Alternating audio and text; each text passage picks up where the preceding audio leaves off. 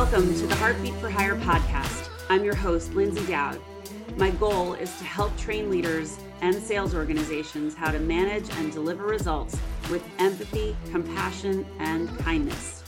Let's get started. Attention, visionary leaders. Are you ready to elevate your leadership style and create an exceptional workplace that stands out from the crowd?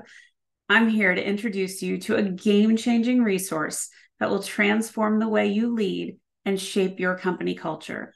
It's time to embrace the power of top-down culture. This practical guide empowers your leadership for lasting success, helping you create a workplace where everyone thrives. Get top-down culture today, and let's reshape the future of leadership together.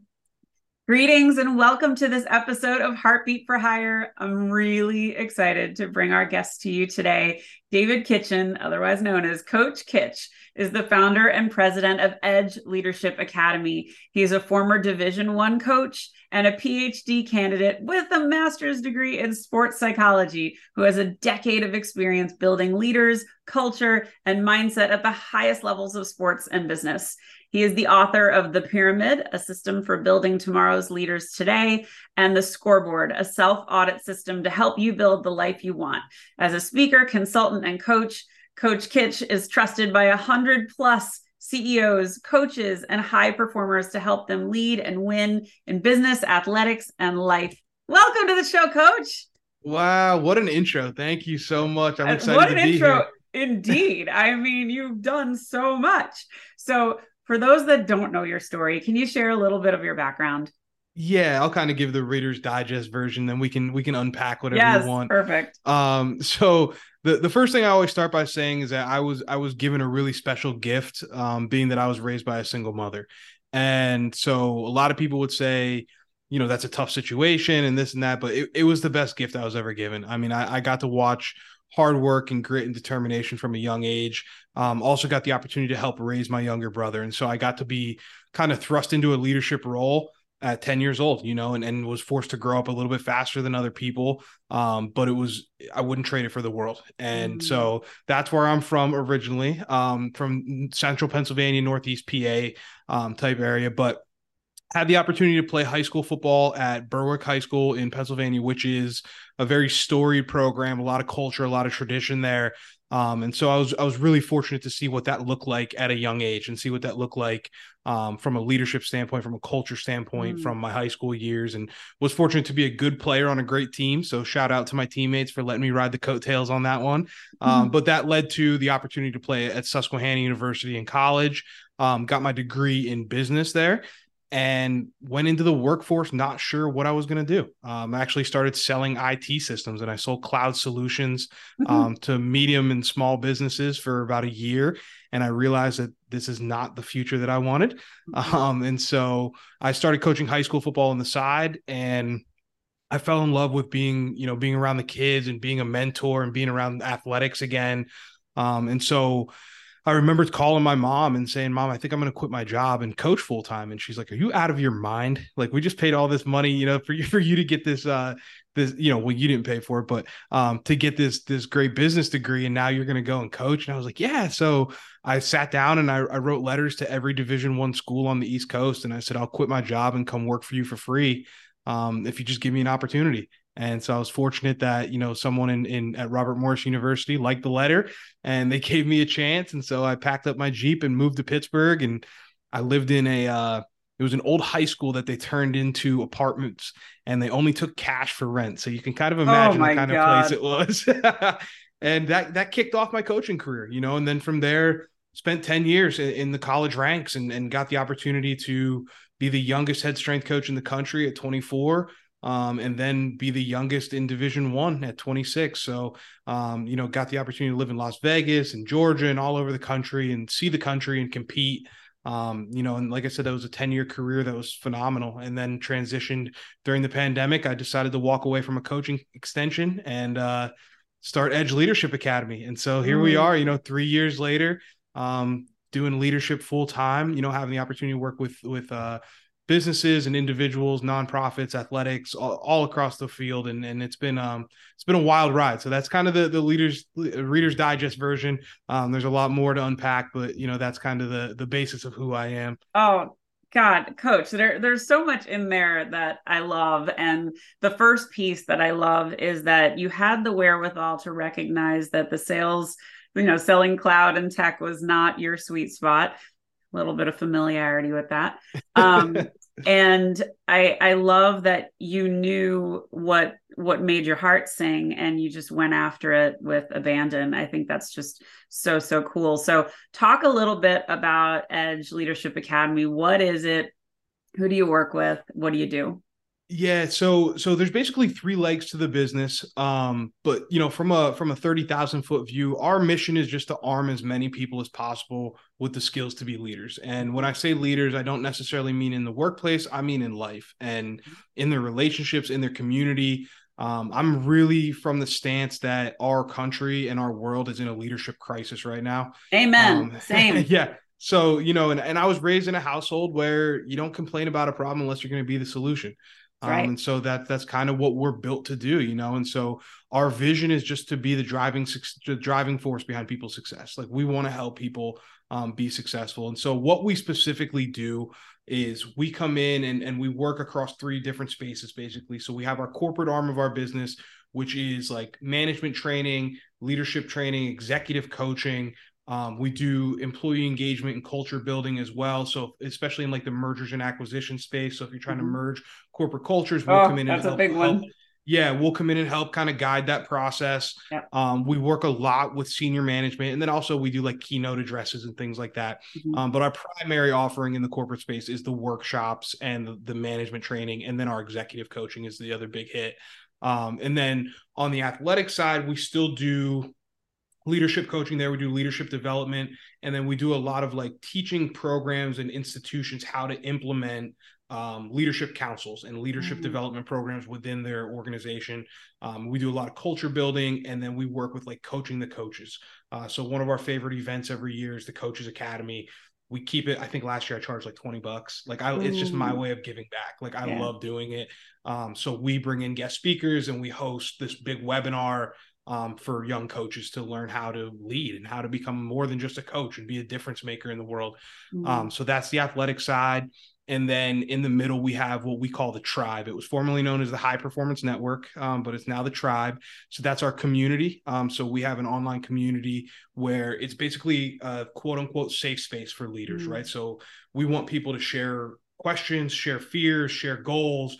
It's an accountability group. It's a lot of different things. But that came from our mentorship group, which is called The Table. So we have a mentorship group, which is a 12-week mentorship program run by me. And then those people transition into the Tribe. And that is kind of our overarching community that we use. And we have, meetups throughout the year and retreats and things. So we have our hands in a little bit of everything. But it's, again, at the end of the day, the number one thing that we try and show people is that leadership and high performance and being successful is built. It's not born. It's not something that you're predetermined with. You have to go out and get it. And so we try and give the skills. I agree. And I love that so much. I love how thorough your vision is. And, I just wrote my book. It's called Top Down Culture. It's all about leadership and culture. So I completely understand why you feel this is important. I want to talk, I have a lot of athletes on my show, a lot of Olympians, a lot of pro athletes, even Paralympians, world champion triathletes. And I love having athletes on because the metaphor for coach and performance is always so strong. So has that come into play a lot in building leadership? I mean, look behind you. Has that come into play a lot for you and your clients than the corporate side? Yeah, it definitely has. I think I'm kind of lucky because most people in my space get the academic piece first, right? So they might get a PhD in organizational leadership or whatever, or master's degree and whatever. Right. And then they go in and they try and teach it. And that's great. It's phenomenal. I'm glad that there's people doing that. The problem is, as we all know, there's a big disconnect between theory and application. Yes. And so I learned very early on in my coaching career, theory is great. Execution is what wins games. And So I kind of come at it from a different realm, being that I had 10 years of experience building leadership and building culture in the team setting. Right. And then I added the academic piece on top of it. So then I added the background behind it. So we kind of reverse engineer the process. So yeah, it's absolutely a big piece of what we do. And my philosophy when I was coaching was always that relationships are more important than rings. And so now our motto when it comes to our content is that connection is more important than content. And so when we come in, it's a coaching environment. It's very much so a coaching environment. I tell people right when I start, I am not a motivational speaker. That's not what I'm here to do. I'm here to engage in a process with you, and invite you to be a part of that. So I very much so take a coaching standpoint to our relationships with our clients. Well, I love that you have this hugely academic background to layer on top of your personal experience. I think that really does add so much credibility to your process. I think it's brilliant. So in working with all these leaders that you have, what has been the biggest thing you think leaders need to learn to be more modern? Because I talk about this a lot, but I want to hear your perspective. Wow, that's a great question. I think it's kind of twofold. I think one, it starts with getting really clear on who you are as a person. I think that is just the foundation of all leadership skills. Like your ability to have a solid character and have a clear vision and a clear mission and a clear set of values is just invaluable in your ability to be a leader, right? And so what I mean by that is if you don't have those things, then you're swayed by emotion, you're swayed by external circumstances, you're unable to be consistent. And if you're unable to be consistent, you're unable to commit to things. If you're unable to commit to things, you're unable to communicate. And if you can't do those things correctly, then how can you be creative, right? And those C words that I just mentioned are literally, we call them the 5 C's. They're the 5 most important traits of leaders. Yeah, take us through the 5 C's, because I think the audience would love to hear it. Yeah, so again, it starts with character, right? So it's getting clear on who you are and who you're not. And defining your vision, your mission, and your values. And I tell leaders, your vision, your mission, and your values as a man and as a woman, and as a husband, a wife, a mother, whatever, those should blend into your workplace. Like my business is a reflection of my vision, mission, and values as a man. Is it exactly the same? No, but everything has my stamp on it, right? Everything has my fingerprint on it. And so if you're going to lead people, you have to start by leading yourself and knowing who you are, right? So that's number one. Once you have that character, now you can start to be consistent in the way that you behave. And you can start to be consistent in your vision and what you're chasing each day. You can be consistent in the way you deploy your energy and your resources. You can be consistent in the way that you build relationships, because people navigate relationships based off pattern recognition.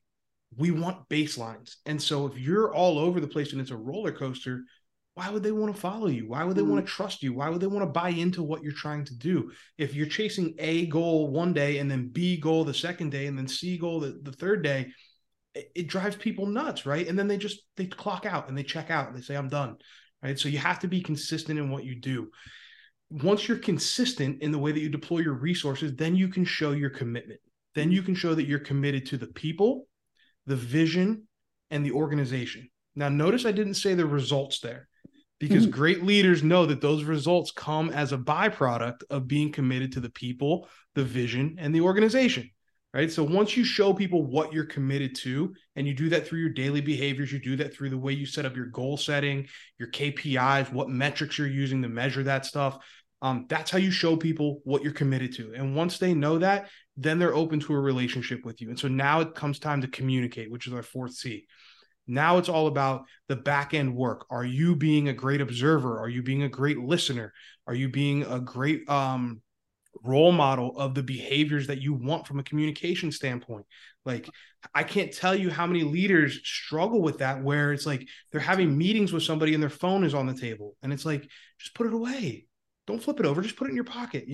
If you're dismissive, it increases the chances that person is going to be dismissive towards somebody else in the building tenfold, And so I tell a lot of leaders, however you communicate with your team is most likely going to show up in how they communicate with your customers and clients. I say this all the time: model the behavior you want to see. Model it. It's caught, not taught. right? It's Mm-hmm. caught, not taught. And so you have to be able to communicate. And then the last C is creativity. Mm-hmm. And the reason I say creativity is because when we talk about leadership in our society, it is so closely intertwined with creativity that it almost becomes synonymous. And Mm-hmm. the reason I say that is if we talk about like businesses that did really well through the pandemic, businesses that pivoted well, businesses that implemented, new systems, new processes, whatever, nobody says that they were managed through the pandemic. Right. People say they were led, right? They led them through the pandemic. Mm-hmm. We talk about a Super Bowl winning quarterback. Nobody says he managed his team to a Super Bowl. He led them to a Super Bowl. Right. Creativity is synonymous with leadership in our culture. And so your ability to know your people's strengths and weaknesses, your ability to identify the bell curve of your team and then shift that to the right, towards that high performing side.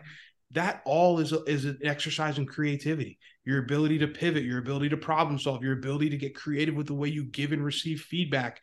Creativity is a core pillar of being a great leader. And so, a lot of people in coaching say it's all about getting the right people on the bus. Well, there's more to it. Yeah. Being creative is about getting the right people on the bus, the wrong people off the bus, and then figuring out who belongs in what seat. Well, and I think the best environments for creativity are the ones that have psychological safety and trust, because 100%. when you have that, that's when the innovation, the best practices, all of that stuff will occur, because people aren't afraid of failure. And if they fail, they'll embrace the lessons and be able to move on with it. And I think, I was being interviewed by someone once, and she asked me, she said, I heard psychological safety just means that people can mail it in. And I'm like, oh my God, it's the opposite of The that. Not at all. opposite. Psychological safety is getting people to rise up to be their best. It's not do your bare minimum, because that's not what we're looking for. Right. But I love that you talk about creativity, and I think that is such a byproduct of good leadership and modern leadership. It absolutely is. And to your point about safety and trust, it's the number one indicator of a great culture. Right? It's the number one indicator. Agreed. And I say trust is your currency. Yeah. Yes, you ask managers. It's funny, we call it the trust account. So Yeah. we're on the same page, right? We're on the same page. I ask managers, like, do people in your business cover up mistakes? Yes. Okay, well then that means there's a safety and a trust issue. Because the only reason to cover up a mistake or lie is because you're afraid of something. Such a good So that question. means you haven't created a safe environment, right? And again, I'm not the sit in a circle and sing kumbaya type. I'm a very competitive, edgy kind of guy. But I believe in safety and trust. And I think, safety is not, like you said, packing it in. Safety is, no, the people around me are going to hold me accountable to be the best version of myself, because I matter to them and they matter to me, and the vision matters to all of us. I love that. I think that's great. So you had your master's in sports psychology, and that wasn't enough. You decided you had to go for your PhD. Why? What are you studying? And what do you hope to get out of it? Honestly, the PhD was selfish. So what I mean by that, I one of my kind of buzz phrases is being selfish about being selfless, right? And so I think it's my responsibility to try and be the best version of myself so that I can pour into others. And so the PhD came from a place of, one, I wanted to explore myself and I wanted to understand myself better. But two, I wanted to make sure that the things I was teaching were not just anecdotal. They weren't just experiential lessons. I wanted to make sure, you can't argue, like they say, like men lie, women lie, numbers don't, right? You can't argue with research. And so I wanted to get that and I wanted to explore it. And then as I started it, I went down this rabbit hole, because PhDs are a little bit different, where as soon as you start the curriculum, you're studying what you want your dissertation to be about. And so each class you can bring that in, and from different angles of psychology. And so I'm studying developmental psychology, which is the change in perception and the change in the way that we think and the way that we handle things and the way that we experience things throughout our lifespan. And so I went into it and I was like, okay, I want to study leadership, right? Like that was going to be my main thing. And then the more I got into it, I was like, no, I kind of want to study the underlying things behind leadership. And so what I focused on and what my dissertation will be about is the influence of identity on habit formation. So how your identity and when I say identity, I don't mean your outward identity. I mean that little voice in the back of your head when the lights are off at night, like what that voice has to do with your ability to build new habits, break old habits, change habits, all of those types of things. And so it's really interesting. There's so many different angles. And so every time I read an article, it kind of discounts what I thought before, and then you find something else that reaffirms it. And it's just this really unique field of study. That's tremendous. And I love that you're putting the science behind or the psychology behind the actual behavior, because I do really feel like there is some psychology in all of this leadership stuff. And I had a guest on early on in the podcast, Craig Dowden, and he's also a PhD and combined psychology and business. And he basically justified everything I teach with science. So I was like, you're a fabulous guest, as are you, my friend. So what is some advice you would give to leaders who recognize they may have a culture problem? Some of them may not, meaning they may not recognize it. What's your advice for a good place to start for them? I think establishing behaviors, right? And establishing like, what does culture even mean to you? So I think every organization has two cultures. And what I mean by that is we have our stated culture, which is the one that HR wrote for you. And then you have your experience culture, which is what is actually going on a day-to-day basis. The bigger that gap is between the two, the more problems you're going to have. Agreed. And so I think you have to start there with figuring out, what is our culture? What are we going to live by? And then start assigning behaviors to that. So the easiest way to do that is to think to yourself, okay, if somebody knew nothing about my business and I wanted them to get an accurate reflection of who I want our team to be, who would I introduce them to? What person on my team, right? And then you ask yourself, why? What behaviors, what values does that person represent? What specific behaviors do they have? What habits do they have in communication, in the way that they carry themselves, in their body language, everything, right? And then identify those behaviors and start to identify markers and KPIs that you're going to use to measure your culture. And I think that a lot of times we try and say that we're working on culture by doing employee engagement activities and by doing this and by doing that, right? But we're not actually measuring anything. And if you can't measure it, you can't manage it. And so you have to identify, what are the KPIs that we're going to use to measure. Maybe it is an anonymous survey. Maybe it's a 360. Maybe it's, feedback channels have to change a little bit. Whatever metric you choose that fits your organization and your environment, go for it. But I think you have to start by measuring your culture and getting very, very clear on who you are as an organization and where you're at, because before you can change anything, you got to know where you're at, right? And then the other part is, I think a lot of times we rush to try and change a culture and we try and overhaul the whole thing. Sure. You don't always have to, right? If you're measuring different areas of the culture, well, then you can figure out what's working and what's not. I think that's really cool that you said that, because I think not everybody has the same measure for success, and culture is a feeling more than anything. So that can be very difficult to measure. And I also think it's the reason why a lot of leaders don't invest in putting people in place to help you change your culture, because they're like, oh, it's a nice to have. Like, one of the things I hate is when leaders say, oh, soft skills. I don't call them soft skills. I call them power skills. And to me, they're leadership tenets. They're markers of modern leadership. So I think by providing those metrics and putting that structure in place, you have something measurable to lean on and to say, this is how we're doing. It's so important. You have to have some sort of metric. You have to be able to, because like you said, it's a feeling, right? And so we're trying to quantify the unquantifiable, right? But you have to find a way. There has to be some sort of metric. And so just a quick example of this would be, we worked with a client, and one of their core values was development, that they developed from within. And they were very proud of how many people from within became promoted and worked their way into senior leadership. And I said, that's great, but what about all the people that don't make it to senior leadership? Right. And what are we doing to invest in the people that want to have that track, but maybe aren't there yet? Right. And so they implemented what was called a Rising Stars program. And so they identify people early and often and start bringing them up through that. And so to me, now we're quantifying it, right? Now we're saying, okay, how many people signed up for the program? How many people were self-identified? How many people, and you start to see this, and then you can start to look at over a course of time, the trends, and you can start to say, okay, how many of these people matriculated all the way to the senior level? how many people left, because the concern is always what if we invest in our people and then they leave.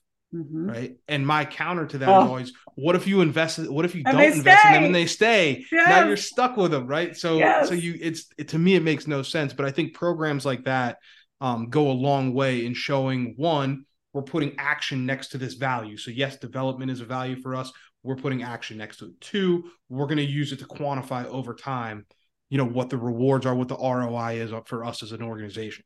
Yeah, I think that's a very old school way to think.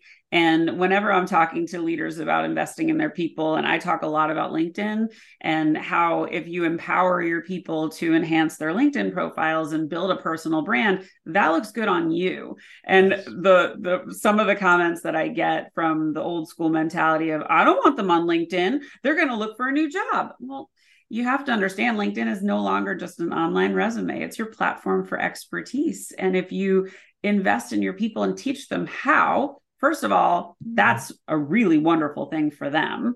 But it also, any content you give them looks a lot better if you've Correct. invested in them that Correct. way. So yes, they could leave, but they could stay. So yeah, I think that old school thing is still there, but it needs to fall by the wayside for sure. So, okay, here's a question for you. What inspires you? What inspires me? People trying, people chasing that thing that keeps them up at night.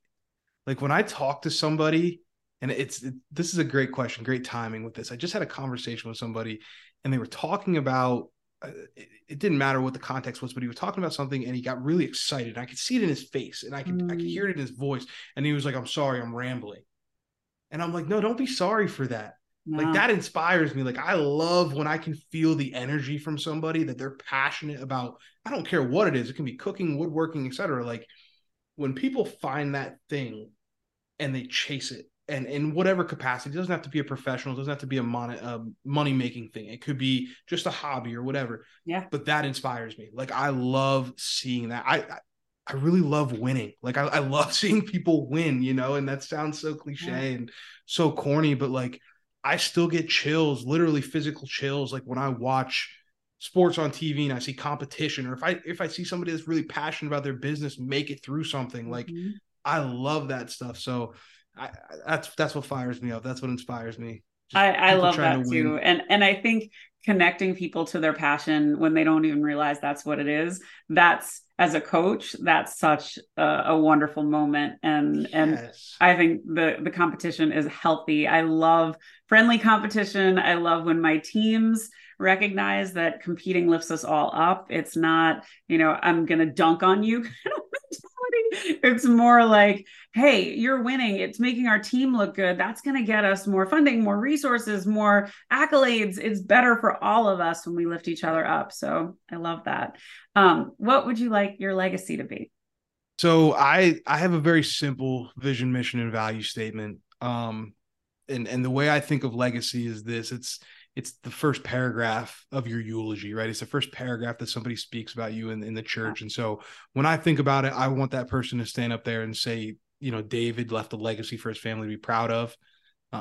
He inspired greatness in everybody that he came across. He was honest, he was caring, he was driven, and he was committed to growth. And if somebody says that about me in my funeral, then I became the man I was supposed to be. I love it. I love it. What a wonderful, wonderful legacy to have. And my friend, I think you are knee deep in your legacy right now. So I'm so happy to know you and very, very impressed at what you've created. I mean, what you're doing is not small, and to have as many clients as you have, it's fantastic. So more of this, please.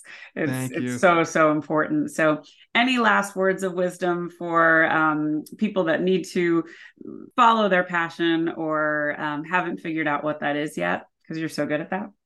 Yeah, just take big swings. Take big swings. Like the biggest thing that I've taken away from having the opportunity to be around successful people, quote unquote, by the external metrics, whether they're professional athletes, elite businessmen, entrepreneurs, whatever, they're not special. They're not special. They're not different than me and you. They're not different than anybody. Yeah. They have just been intentional about living a life and building systems and processes that support their wants and their needs. and they make the good decisions obvious and the hard decisions harder, right? So they create friction or remove friction in their lives. And all that does is reduce the likelihood of failure. And so, my advice to everybody is just take big swings. You are capable of so much. The tools are out there. You might not have it right today. It's okay to fly the plane and build it at the same time. I've been doing it my whole life. Yeah, me too. That's awesome. And what's next for you? I mean, I know we've got the dissertation, but what else? We have the dissertation. We have some new things launching this fall. So we have the tribe will be officially launching to the public in November. We have our mentorship group 2.0, the table, that will be end of October. And then I'm working on another book that is in the process and still a long ways off, but it's getting there.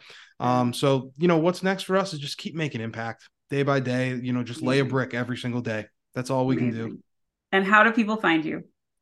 I am, again, Simple Man at Coach D Kitch on everything, every platform, Instagram, Twitter. We'll put that up, so not to worry. But yep. Coach, it was a total pleasure having you on the show. Thank you for sharing all of your words of wisdom with this audience. And I'm just so happy to know you. So thank you. I hope you all enjoyed this episode of Heartbeat for Hire. Take care of yourselves. Stay well. Thanks for listening to Heartbeat for Hire.